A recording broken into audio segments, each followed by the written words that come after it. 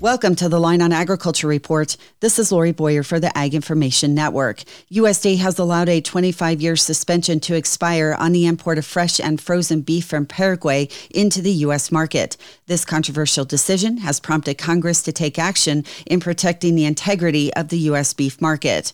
RCAF United Stock Growers of America CEO Bill Bullard. Now, Paraguay is a country that's had extreme difficulty in combating the most contagious disease known to cloven-footed animals like cattle, and that, of course, is foot and mouth disease.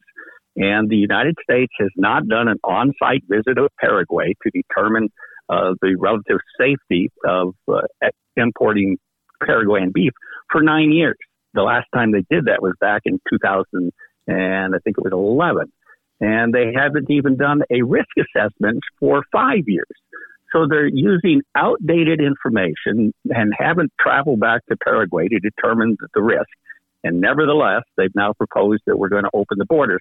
The congressional action was that of Senators John Tester, a Montana Democrat, and Mike Rounds, a South Dakota Republican, who introduced legislation to suspend the imports and further require USDA to put together a working group to fully evaluate the threat that such imports would have on U.S. food safety and animal health. However, Congress did not pass that bill before the suspension expired on December 14th.